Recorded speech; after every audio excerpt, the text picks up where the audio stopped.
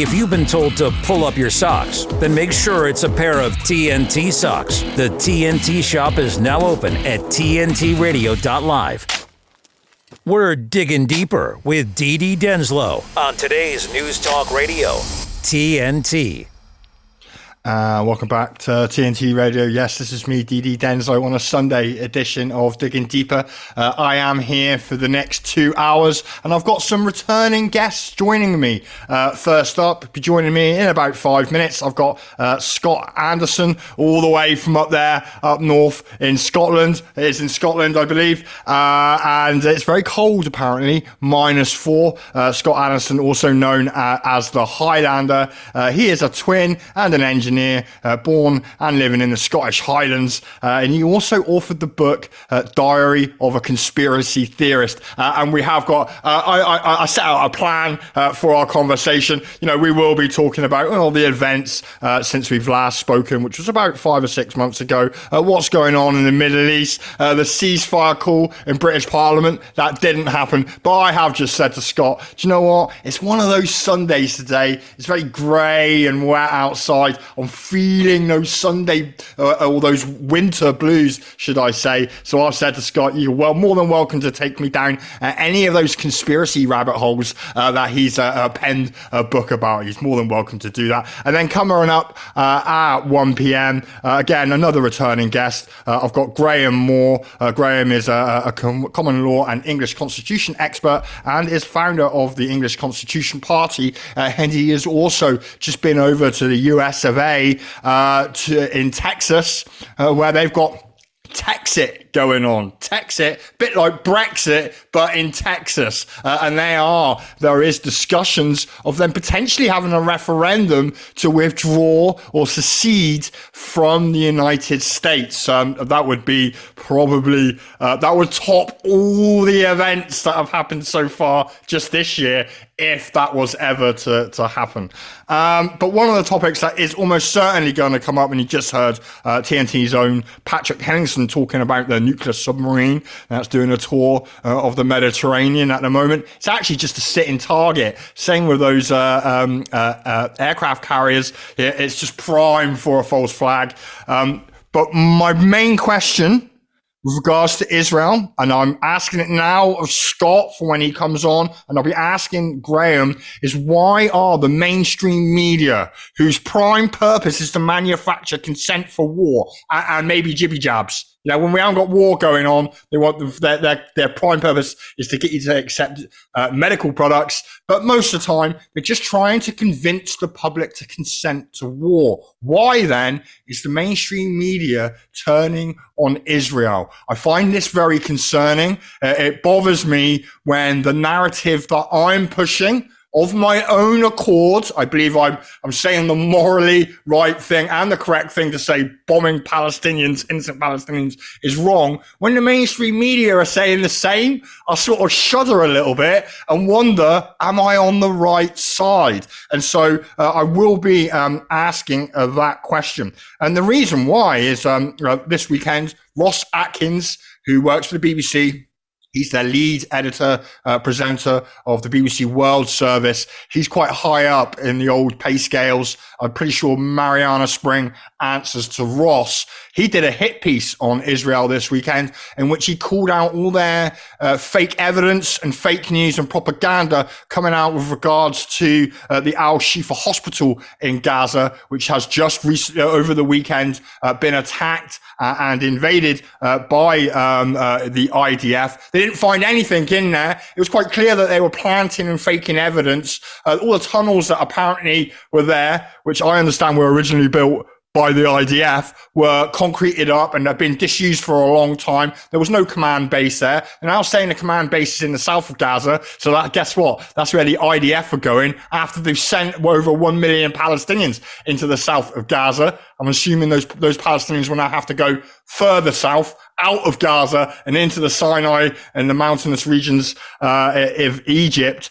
Why is the mainstream media pushing in the same direction as I am and as many other commentators who are concerned about the attack on Gaza and the innocent people there. So I will be asking that, just warming you up, Scott. The world, quickly on that Al-Shifa Hospital, the World Health Organization has described Al-Shifa Hospital in Gaza City as a death zone.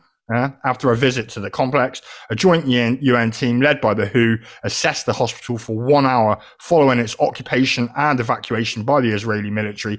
The team said they saw evidence of shelling and gunfire and observed a mass grave at the hospital's entrance. And according to this article, which comes from a mainstream source, over 12,000, nearly 13,000 people, half of which are children, and with more than 2,000 other people suspected buried under the rubble, is the death toll as it stands in Israel. And that death toll apparently is a few days old because of some of the issues getting communications out of Gaza because they're under a siege. So, it's a very interesting time to be alive. Big shout out to everyone in the live chat. I will go and check. I see that Mally was in there and Blodwin. So, thank you very much. I will be looking for your questions and your comments in there during my show. And if you have any suggestions for a possible guest or a host that you'd like to hear on TNT Radio, or perhaps you're a topic you feel we should discuss, then we want to hear from you. Simply complete the suggestion form on the TNT Radio website and help us make a difference here on TNT Radio. Giving you what you want. I want the facts. Today's News Talk Radio, TNT. And welcome back to the show. Scott, thanks for joining us. You look quite nice and warm there, so it doesn't look as cold as you were just telling me when we was just warming up before we went live. How are you, my friend? And if you don't mind, if you could just briefly remind the audience of who you are and what you're about.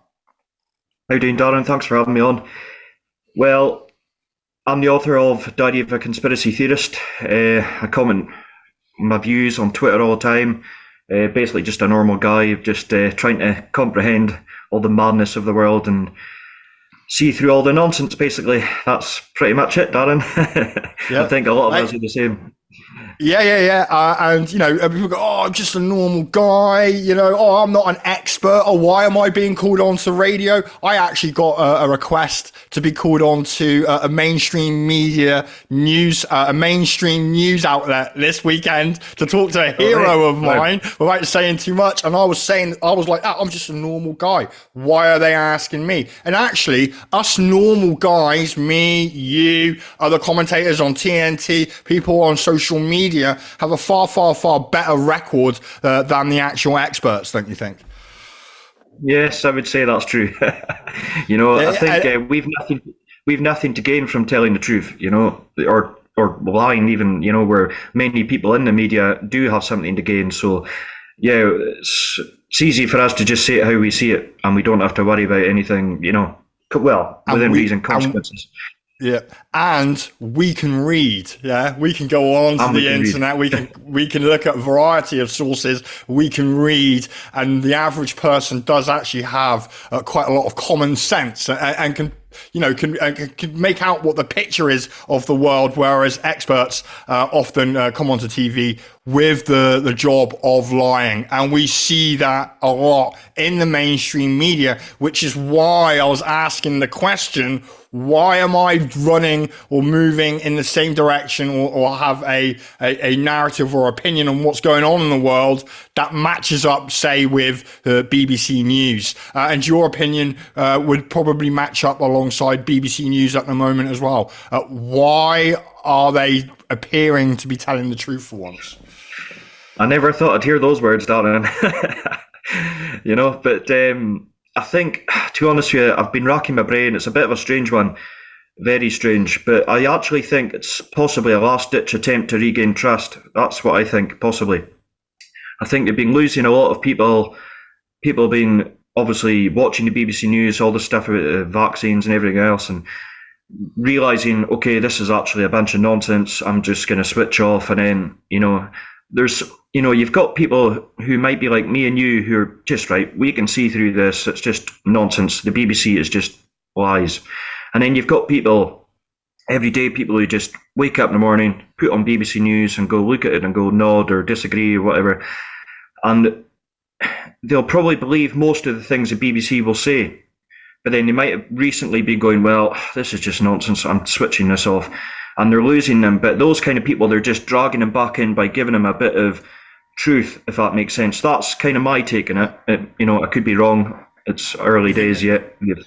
But you think they're trying to, like you said, you think they're trying to regain some credibility by coming out and telling the truth, particularly in the face of this particular conflict in the Middle East, which has sparked up again, where we're in social media, we can see everything that's going on, and it would be very, very difficult for the BBC to suddenly come out and start saying, no, Israel is good. What's it? The bombing, they're not killing civilians, when everybody can see that the completely opposite is true. Do you think they've got no choice but to tell the truth? Yes, I would say so. I mean, you only have to go on social media for 5-10 minutes and you can see a tweet, defund the BBC. Everyone is just sick of them. They just can't tell the truth at all, obviously, until recently. But yes, I definitely do think it's a last-ditch attempt, because they were just on the way out, weren't they? No one was watching them anymore. Everyone was just switching off. As I say, even sort of normal people, not normal people, do you know what I mean? But regular watchers, and their credibility was just gone. So I definitely do think it's just they've used it as an opportunity to go, you know what, we're going to turn things around and bring people back on board. Because even with GB News right now, they're losing followers now because of certain things that have happened. The amount of politicians they've got on their shows, Boris Johnson joining it, which is just, no words. So it's a perfect opportunity, isn't it? It's just they've used the opportunity. Yeah, I mean, we can talk about GB News. Like I said, I got an email yesterday. I'm not going to say it was from GB News, but it might have been.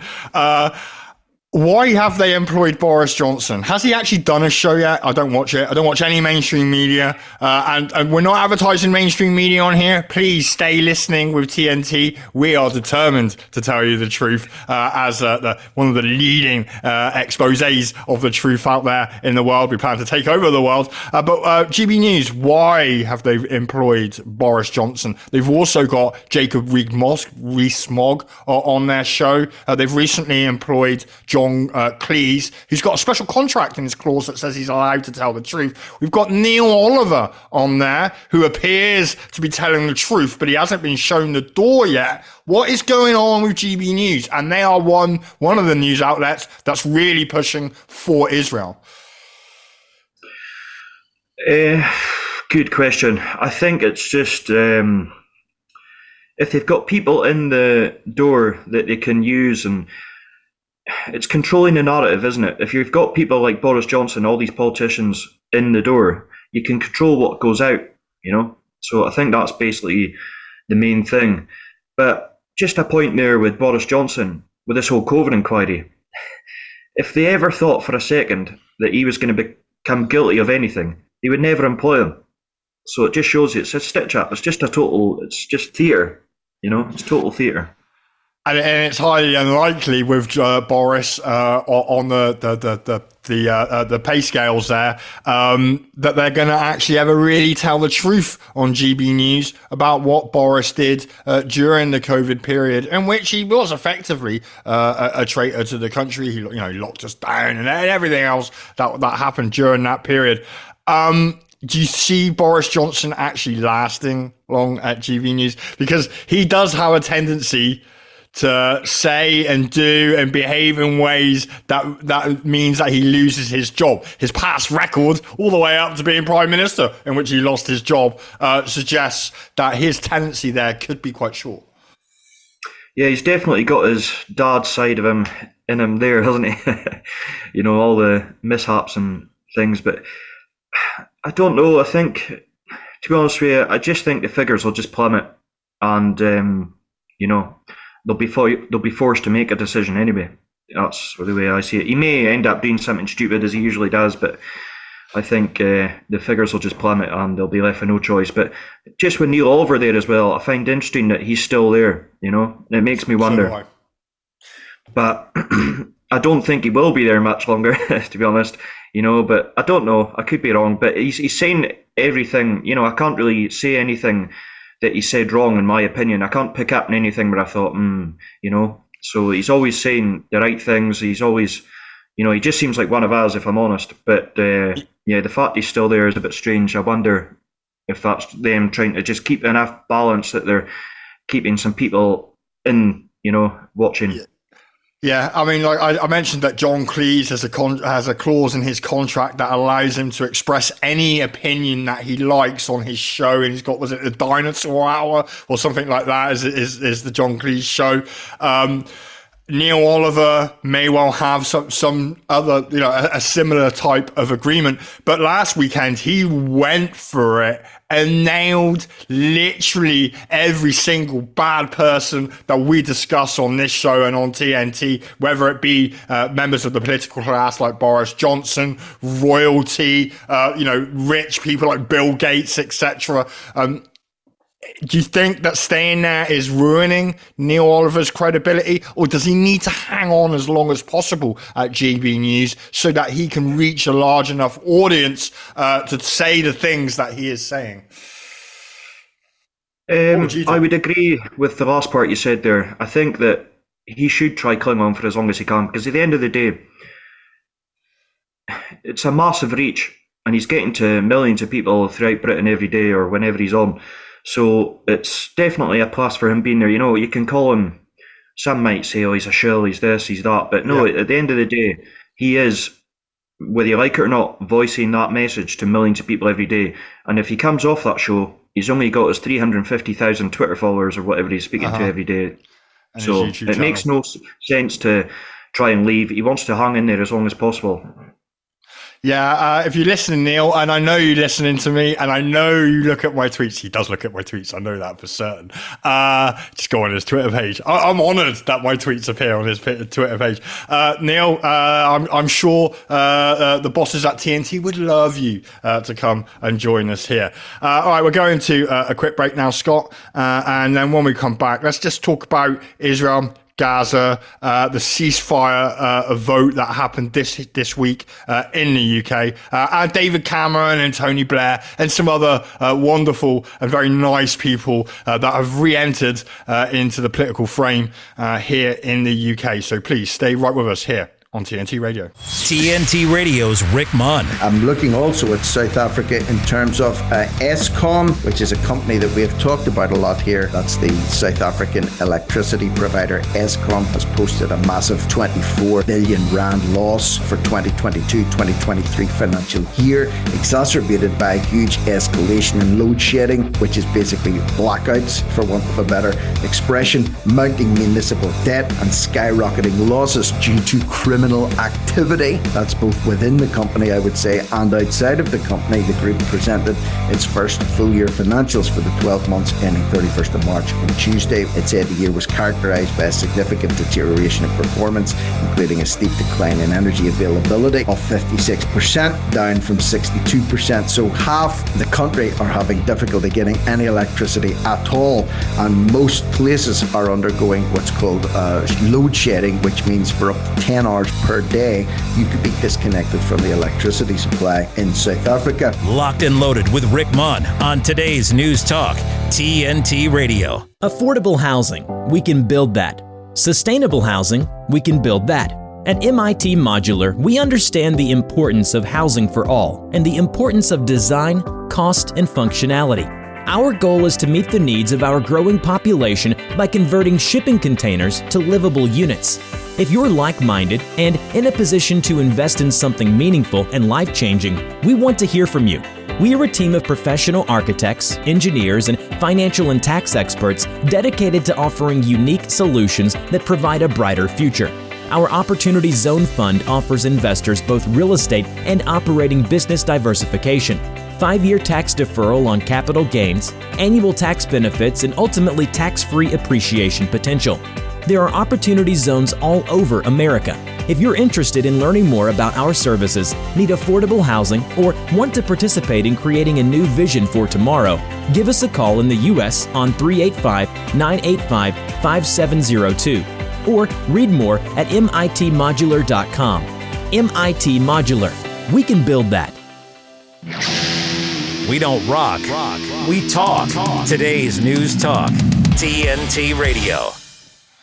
Welcome back to the show. Big shout out to everybody in the live chat, to Jane, to Elaine. Lots of love for Elaine. Holly, name so good that I've got to say it twice. Buzz, good to see you in there. And Mally. Oh, I actually spoke to Mally during the week or the end of my show last week. He might be coming on my planned walk that I'm thinking about doing next year. So big shout out to Mally, to Blodwin, to Jock. Good to see you, Jock, and everybody else who is in the live chat. Lots of comments coming in about Boris Johnson, saying that Boris probably do all right because there's still quite a lot of people who like Boris Johnson, and a lot of people talking about Neil Oliver as well, saying that he would do all right even if he didn't have his GB News platform, but he does need to keep his GB News platform at the same time because of his reach, agreeing with what you were saying, Scott. Israel, Gaza. I actually sent you a message saying, I don't want to talk about Israel, Gaza, because that's all I talk about every weekend at the moment. And you was like, what? What do you mean not talk about Israel and Gaza? What is your opinion, Scott, on Israel and Gaza, the situation there, how the events unfolded and where we are right now? Well, it's a very sort of complex situation, I think. I think there's lots of different things going on. It's very complicated. I think, obviously, you've got the ongoing, I don't want to say things that, I'm just going to say what I think, basically. You can say whatever you like, Palestinian people, that's been going on for years now, pushing them out of their land. Obviously, there's that aspect of it. But then, obviously, Hamas has attacked Israel. You could go into that. That's a whole other, thing. Apparently, their forces were not there for 6 hours on the border or something like that, and then the Hamas attacked, and then obviously Israel's retaliated. So you could argue that, that just suits Israel's agenda down to the ground, doesn't it? There's different ways of looking at it. You could say, well, Hamas shouldn't have attacked Israel, then Israel wouldn't be doing what it's doing, but it's been doing what it's been doing for years anyway. And all of a sudden this happens. It's almost just like it was a perfect opportunity for them. And then there's other things going on, like the whole oil thing, the gas that's been found under Gaza. I think it's 1.5 billion barrels of oil, 1.4 trillion cubic feet of gas. It's just, is that really what it's about? Is this what it's really about? Is it ethnic cleansing, or is it about the oil? Get out of that land. We want the oil. Yeah, I suspect it's a case of there is oil, so let's ethnically cleanse the people that are in the way of that oil, who have sort of rights and claims to the value of that resource, to get them out of the way. Then we'll have that value from that resource, and maybe we'll build a canal, the Ben Gurion Canal that people have probably heard. That's been planned for decades and decades and decades, but only now are the public becoming aware of that design for that canal arrival to the Suez Canal, which goes right through Gaza. I've got a report here. This is from Israel's Haaretz, which reports that an official Israeli investigation has determined that an IDF gunship helicopter killed over 300 civilians at the Nova rave on the 7th of October. So it looks like friendly fire was responsible for what? Maybe a quarter of the total deaths that have been reported by Israel on the 7th of October attack.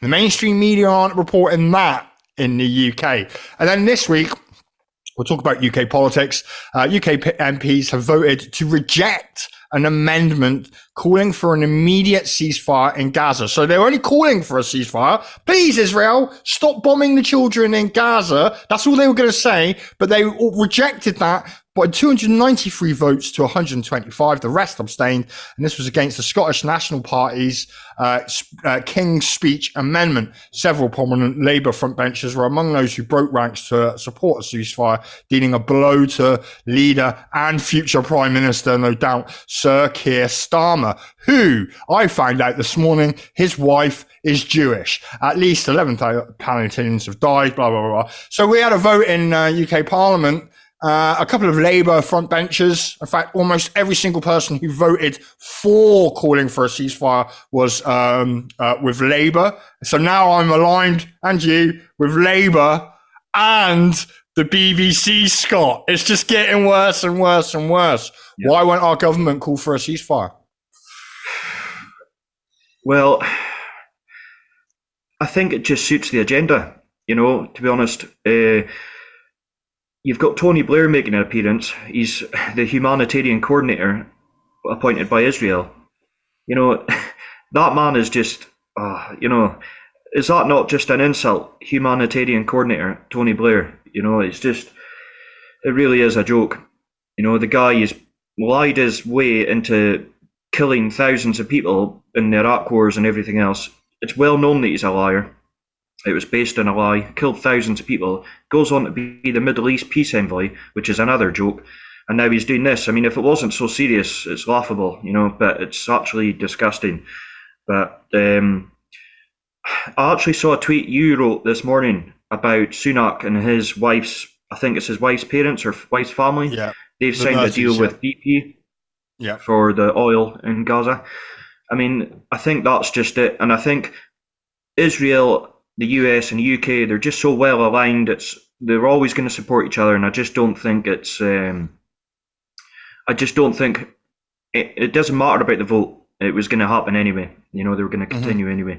And one thing I laughed at this morning, I was just reading here before we came on, was Keir Starmer saying if he gets in, there won't be a return to politics for Tony Blair.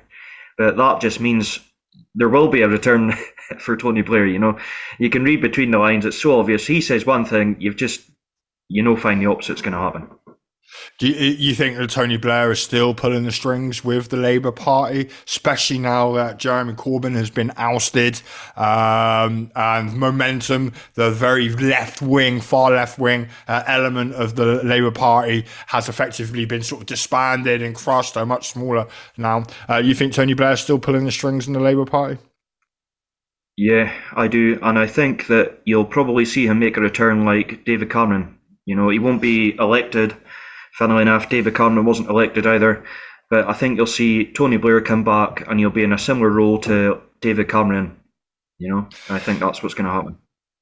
Yeah, so Tony Blair then being selected, or I don't think he has actually been put in position as humanitarian coordinator. Not yet. I think it was just, it's going to happen though, isn't it? And there was just talk, coming out, and it was Netanyahu himself who had said, I'd like to see the world's #1 humanitarian in for this job. He's a very caring type person, the butcher of Baghdad, a man who's got blood pouring out of every pore of his body. When you read articles, and I've got one here, it says Tony Blair is acting as Keir Starmer's Middle East broker. Tony Blair is acting as a broker for Keir Starmer in the Middle East, helping him to build relationships with religious leaders, including the Israeli Prime Minister Benjamin Netanyahu.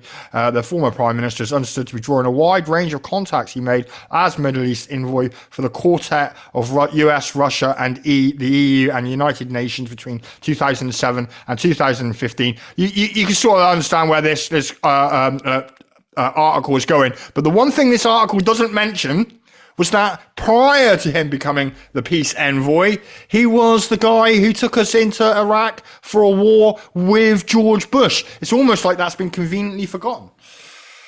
Yeah, they've got short memories when it suits them. But it's just honestly disgusting. You're talking about him there, he's going to the Middle East to build relationships. Who would want to build a relationship with a guy who bombed the hell out of that whole region? Not the whole region, but Iraq and Afghanistan.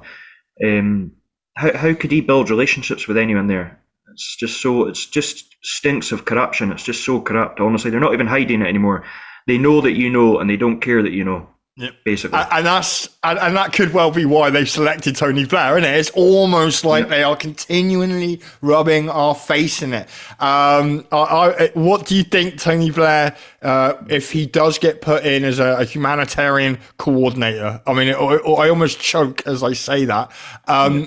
What do you think his role will really be, and what do you think he will do when he starts doing all this humanitarian stuff with all these poor people of Gaza? I think he'll probably be orchestrating things. I think, he's probably acting as an advisor, as we said there, to Keir Starmer right now, and he's just a globalist, isn't he? So he's just evil, and I can imagine that he'll be, I don't know what he'll be doing, concocting some sort of new form of chaos, in the Middle East probably, but yeah. Sending them all over here. Yeah, when he's involved, it gets a bit worrying because I think I read something actually, there's the biggest Middle East build-up of naval forces in the Mediterranean ever. Is that right? Maybe just now? I mean, there are 2 aircraft carrier positioned in the Eastern Med. They are the ones that were like televised, plus the nuclear Ohio class nuclear carrying submarine. You only need a submarine, really. You can do a lot of damage with one of them. You can probably take out most of the civilized cities of the world with just 1 or 2 of those submarines. But there are another 2 other aircraft carriers there. The British have sent some ships over there as well. There is a build-up. There are rumours that there are US and UK special forces on the ground in Israel and in Gaza.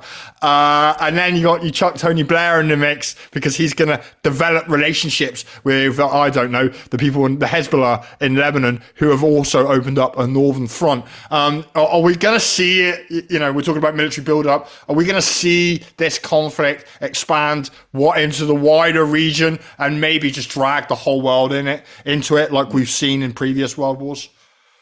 Well, I was about to say that the whole involvement of Tony Blair just sends alarm bells ringing, because that is the opinion I'm getting. It's going to basically explode into this bigger conflict. I think it is going to escalate. I think that's basically what's going to happen. I don't imagine countries are going to sit back and watch Israel just wipe the whole of Gaza, get rid of them all. There's already issues with Iran and Hezbollah. I think they're sending missiles out from Yemen to Israeli ships, I think. So it's basically just it is just a cluster of problems that are waiting to happen. And then you add Tony Blair into the mix, it's not a good sign, is it? Nah, but whenever he's I don't know if involved, it's part of the agenda. Yeah, I don't know if you've seen my tweets, Darren, about the migrants just now, where I'm tagging in Douglas Ross, Drew Henry, basically the MPs in my area, because all the migrants in hotels, and I'm wondering what role they have to play, if they have a role. But I'm just finding it all very convenient that they're being allowed to come into the country and they're getting put up in all these hotels and things. And I just think, are they going to be eventually used in some shape or form, maybe to gather support for more involvement in the Middle East? If you see where I'm coming from. I can see a false flag or something cut. Yeah. 100%. I'm amazed after last weekend that there wasn't a terrorist attack or some other incident that could be pinned on someone from the Middle East or a migrant from a hotel or somebody who's been living here for a long time and then settled in and suddenly decided to go run around, go berserk with a knife or strapped a bomb to themselves. I'm just looking at your tweet now, Scott. I'm going to do a daily tweet. You do this daily. To Douglas Formore, who's obviously your MP, about the fighting age men staying in the area until he answers. I'm also including Drew Hendry, who's from the SNP. So this is day 4. I'm assuming that you've been doing these tweets to him. Are you concerned? I don't know what immigration or illegal immigration is like in your part of the world. I'm sure you haven't been untouched like the rest of us. Are you concerned that we've got like a sitting army ready to go for when it really explodes in the Middle East? Yeah. Well, that photo I took myself. So, I've seen it with my own eyes. I've gone up to the window and I've took a picture. And they're all sat there looking at me, playing cards. Now, you look at the age of that man, you can quite clearly see in the photo. And you know what? I've no problem with... The thing is, it's complicated because we've bombed that region. then you've got people coming looking for obviously safety and things, and just a roof over their heads. You can get it, and you can't knock them for obviously wanting that. But there's a lot of countries in between us and where they're from, so they've been helped here. The Navy's picking them up, taking them in. So what's going on? There's a reason they're here. And where's the women and children? Yeah, it's all men. It's all men. It's all men. They're surgeons and doctors, to be fair, rocket scientists and the type that are coming over on inflatable dinghies, or they're chucking their passports into the ocean. And it has been long rumoured that we might be importing an army. But you made a really good point now about we're bombing them.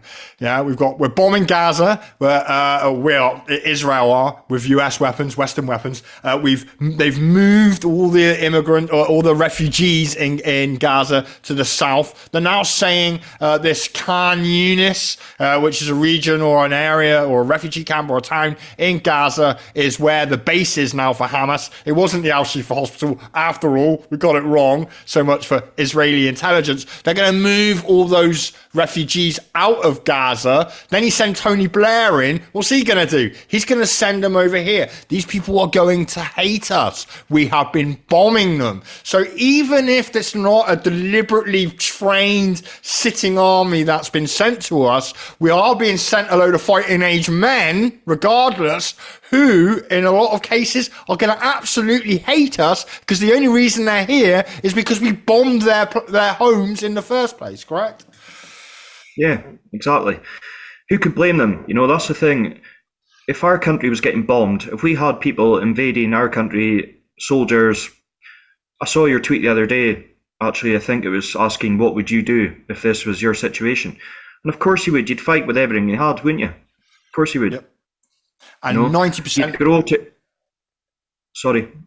Sorry, I was going to say 90%. It was a poll, wasn't it? It was a poll that I did. Sorry, we're interrupting. Yeah. It was a poll, and the poll that I asked, and you can't get the engagement like we used to on Twitter on polls, but I had about 700 votes, and it was, if you were being occupied, would you use violence against your oppressors? And 90% said, of course we were. If we was in a concentration camp, we would fight out. I bet most of those, though, people who clicked on that, a lot of them support Israel without even putting the two things together.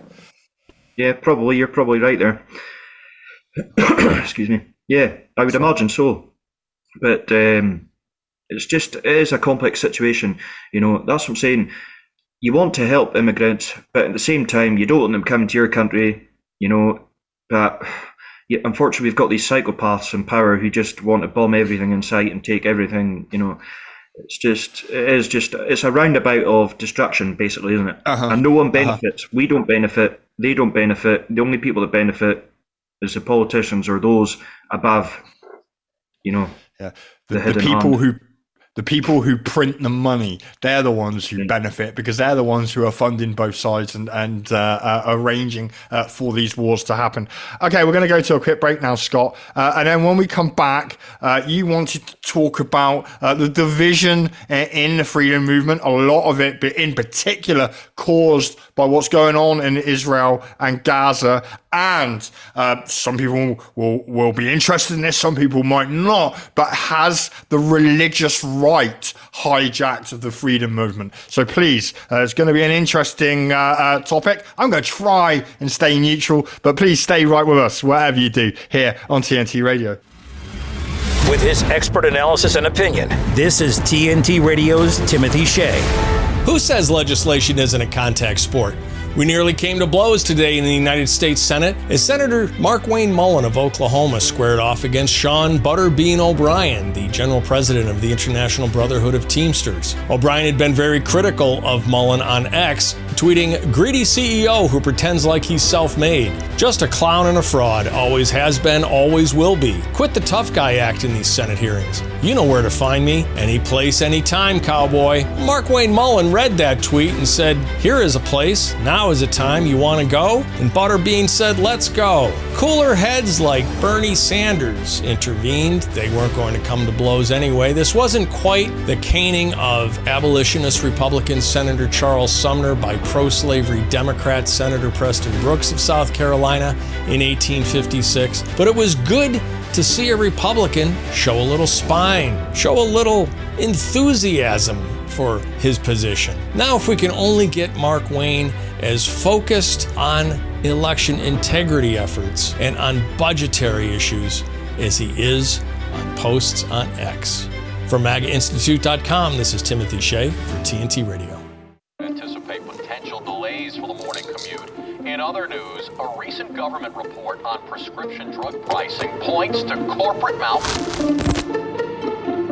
Freedom of the press is about your right to know. Create offense is What are you talking about, man? Look at his stats. Clark sheer athleticism. It's about your right to be informed.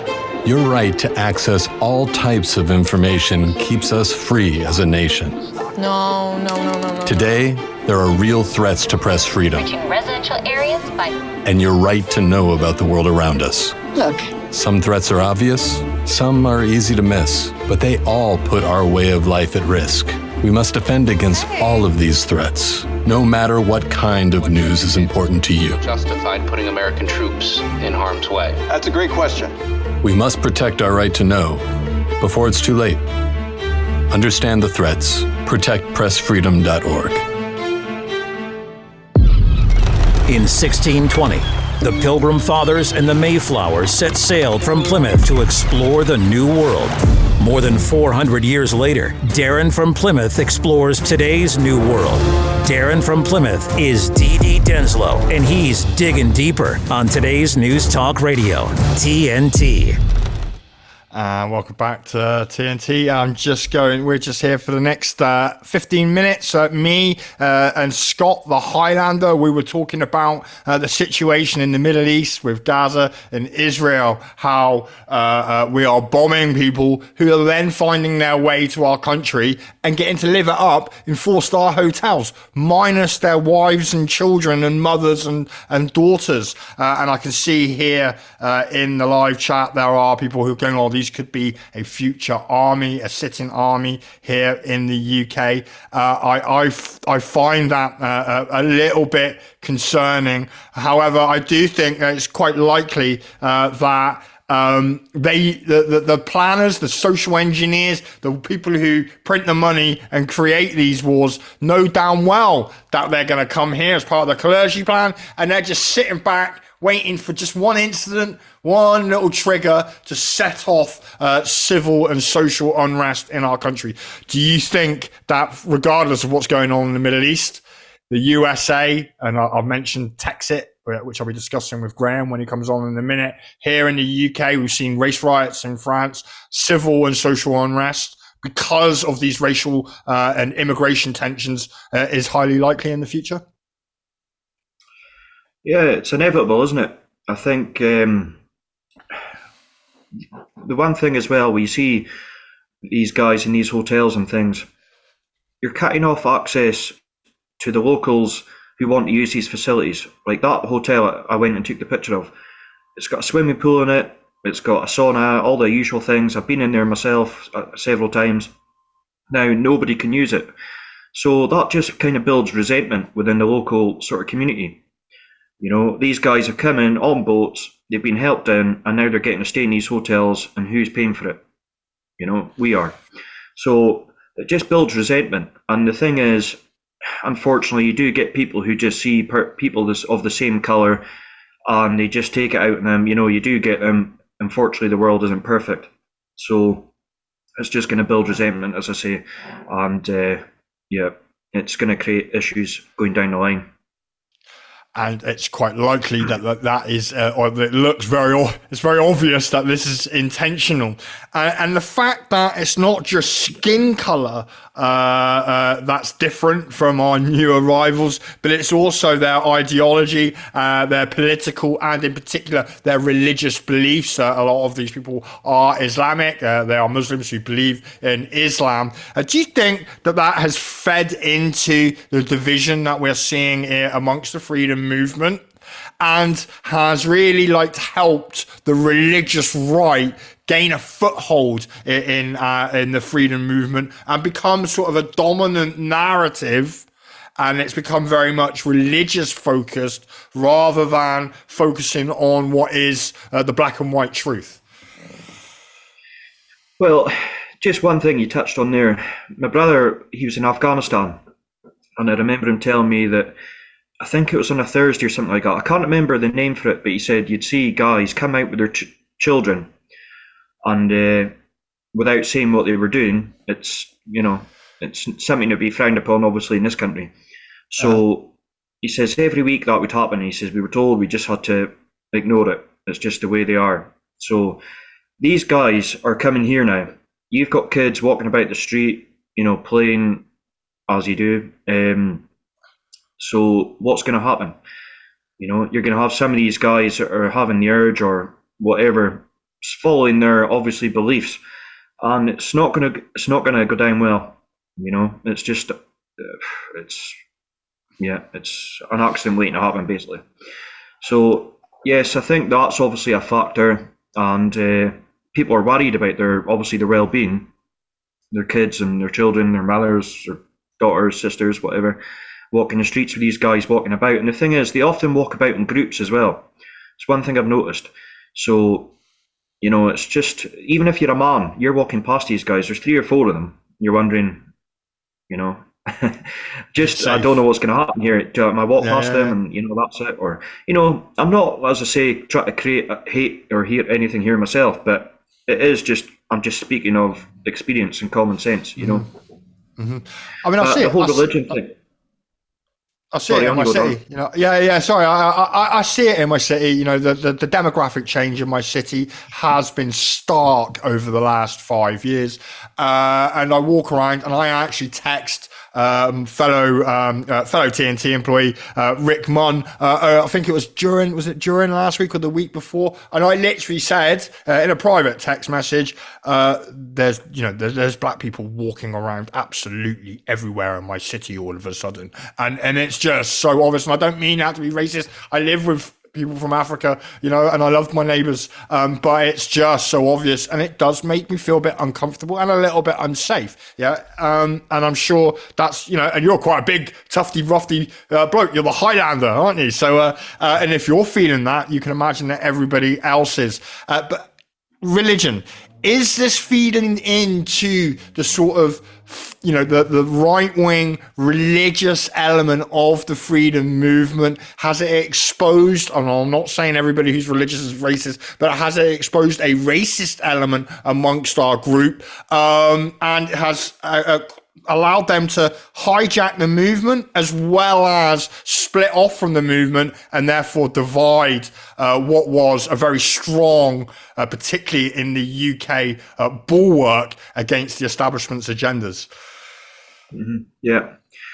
You look how strong the freedom movement, you could say, was prior to this whole Israel-Hamas thing. Yeah. Everyone was on the same page. It was like they were losing, basically. We were just getting bigger and bigger and bigger. Everyone was on the same page. And then this happened. And then I'll put out a tweet saying, I don't want innocent Palestinians killed or whatever, something along that lines. And then I've got people commenting on my tweet saying, why don't you just really say what you want to say, you anti-Semite, or, and things like that. And I'm just going, it makes no difference to me. It makes no difference to me, honestly. Religion, I'm not religious. Some people are religious, and I respect that. I can actually understand why they would be, because it's a faith, and it's, I get it. Times are hard, and, I do understand.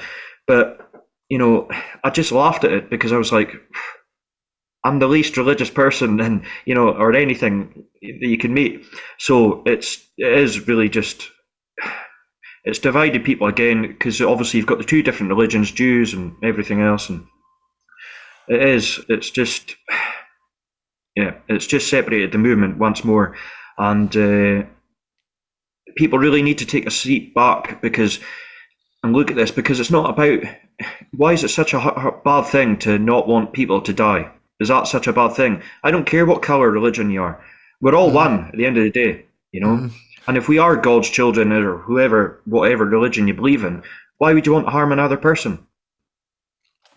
And it's quite clear in some of the people who are, you could say, I fought alongside this person for the last 3 years, is all of a sudden calling for the death of people in Gaza. I'll find it very disconcerting, upsetting. I've unfollowed and blocked a whole load of people, way more than I have done in a very long time on social media. And I have to say it's made my headspace a bit better, because I'm not seeing this constant drip, drip, drip of what is some quite disgusting and very, I think we're all a little bit racist. I just sent a text to my mate during the week about all the black people walking around in my city. I think we're all a little bit racist, if we're truly honest, but there is some really overt, over the top racism that I've seen recently, particularly towards Muslim people, that I found, to be not just distasteful, quite shocking.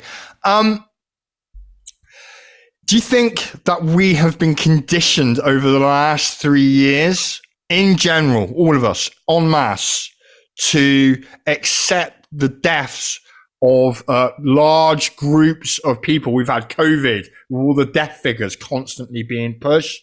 And then we had Ukraine, Russia, where it was kept away from us how many Ukrainians were dying. No one talks about Ukraine anymore. It doesn't matter. It doesn't matter. Ukraine, it's not important. But nor are the 500,000 people that have died, yeah? But people who are looking new. Now we've got Gaza, where we have got real body counts, real death tolls, with the images to match. Do you think we've been conditioned over the last few years to accept that and in some cases call for it?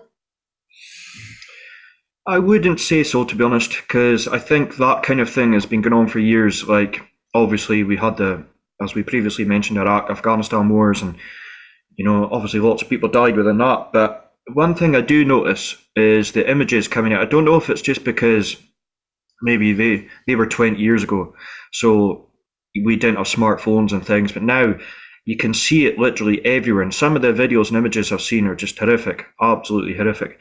And there's a couple I've watched and I sat there to myself and I thought, wow, that is just unbelievable.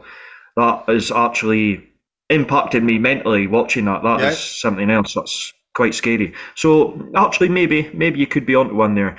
But is it just because technology's advanced over the last 20 years where smartphones are everywhere and we can just watch this stuff anywhere, Yeah. Unless it's from Ukraine and Russia, because we didn't see anything. I mean, there are still people out there who think, no, the Ukraine war didn't happen, it was all fake. It was all fake. And we've got the same being said about the stuff going on in Gaza. Oh, it's all fake, none of it is real. And I have found it, probably like you, incredibly distressing, some of the imagery that I'm seeing on an almost 24/7 basis.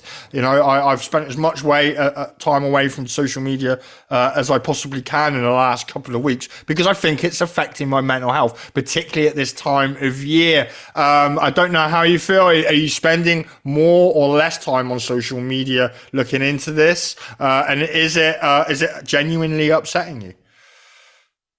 I'll be honest, I actually have been having more of a break from social media as well. As a guy, I work Monday to Friday. It's cold, as you say, it's winter time, I'm working outside, it's horrible. You go on Twitter and you start seeing all these things, and there's so much hatred and division. It's the last thing you want, And I've kind of, keeping a track on things, but I've kind of been looking after myself, if that makes sense, because you can let it consume you. And the last 3 years has been obviously very hard. And then you've got these things going on as well. I mean, I feel bad even saying that, because poor me, I'm seeing some images on social media and I'm wanting to take a break where these guys are going through all this. But, but it is horrible. And I just think I've been taking more of a sort of, I don't know, trying to get in a better headspace, if you like, by not maybe looking so deep into things. You can still kind of see what's going on without actually reading into things in detail, if that makes sense, Yeah. Like, we all know kind of what's going on, the plan and whatever, and you can join the dots pretty easily without looking into things, in total depth. And you could call that lazy, you could call that, well, you're assuming you're right all the time. It's like, well, no, but sometimes it's just pretty damn obvious, isn't it? Yeah. So. Yeah.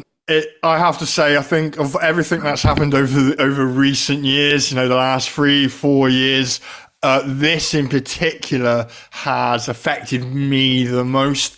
And, this last week, I've very, very, like you just suggested, very consciously trying to withdraw a bit from the social media space, the information space, because it is very depressing and it is very sad to see. And you can see the hatred brewing within our own community, the freedom movement we were just talking about. And that might be why, going back to the BBC, what we were talking about at the beginning, why they're pushing one side just to really foment that division. Do you think that could be the answer then, really? It's just that the media are just doing a really good job at dividing us up.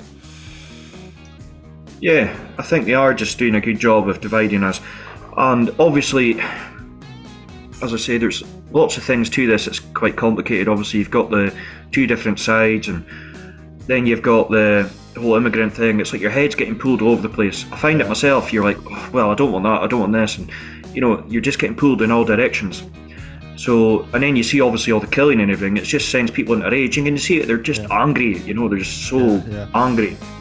And we're not meant to see all that. I'm going to cut you off now because we come to the end of the show, Scott. We're not meant to see all of this. It's not normal for us to see it all. Scott, thanks for coming on the show. Great to have you a guest. I'll get all of you in 6 months' time and we'll have another chinwag, mate. And everyone else, stay with us here on TNT Radio.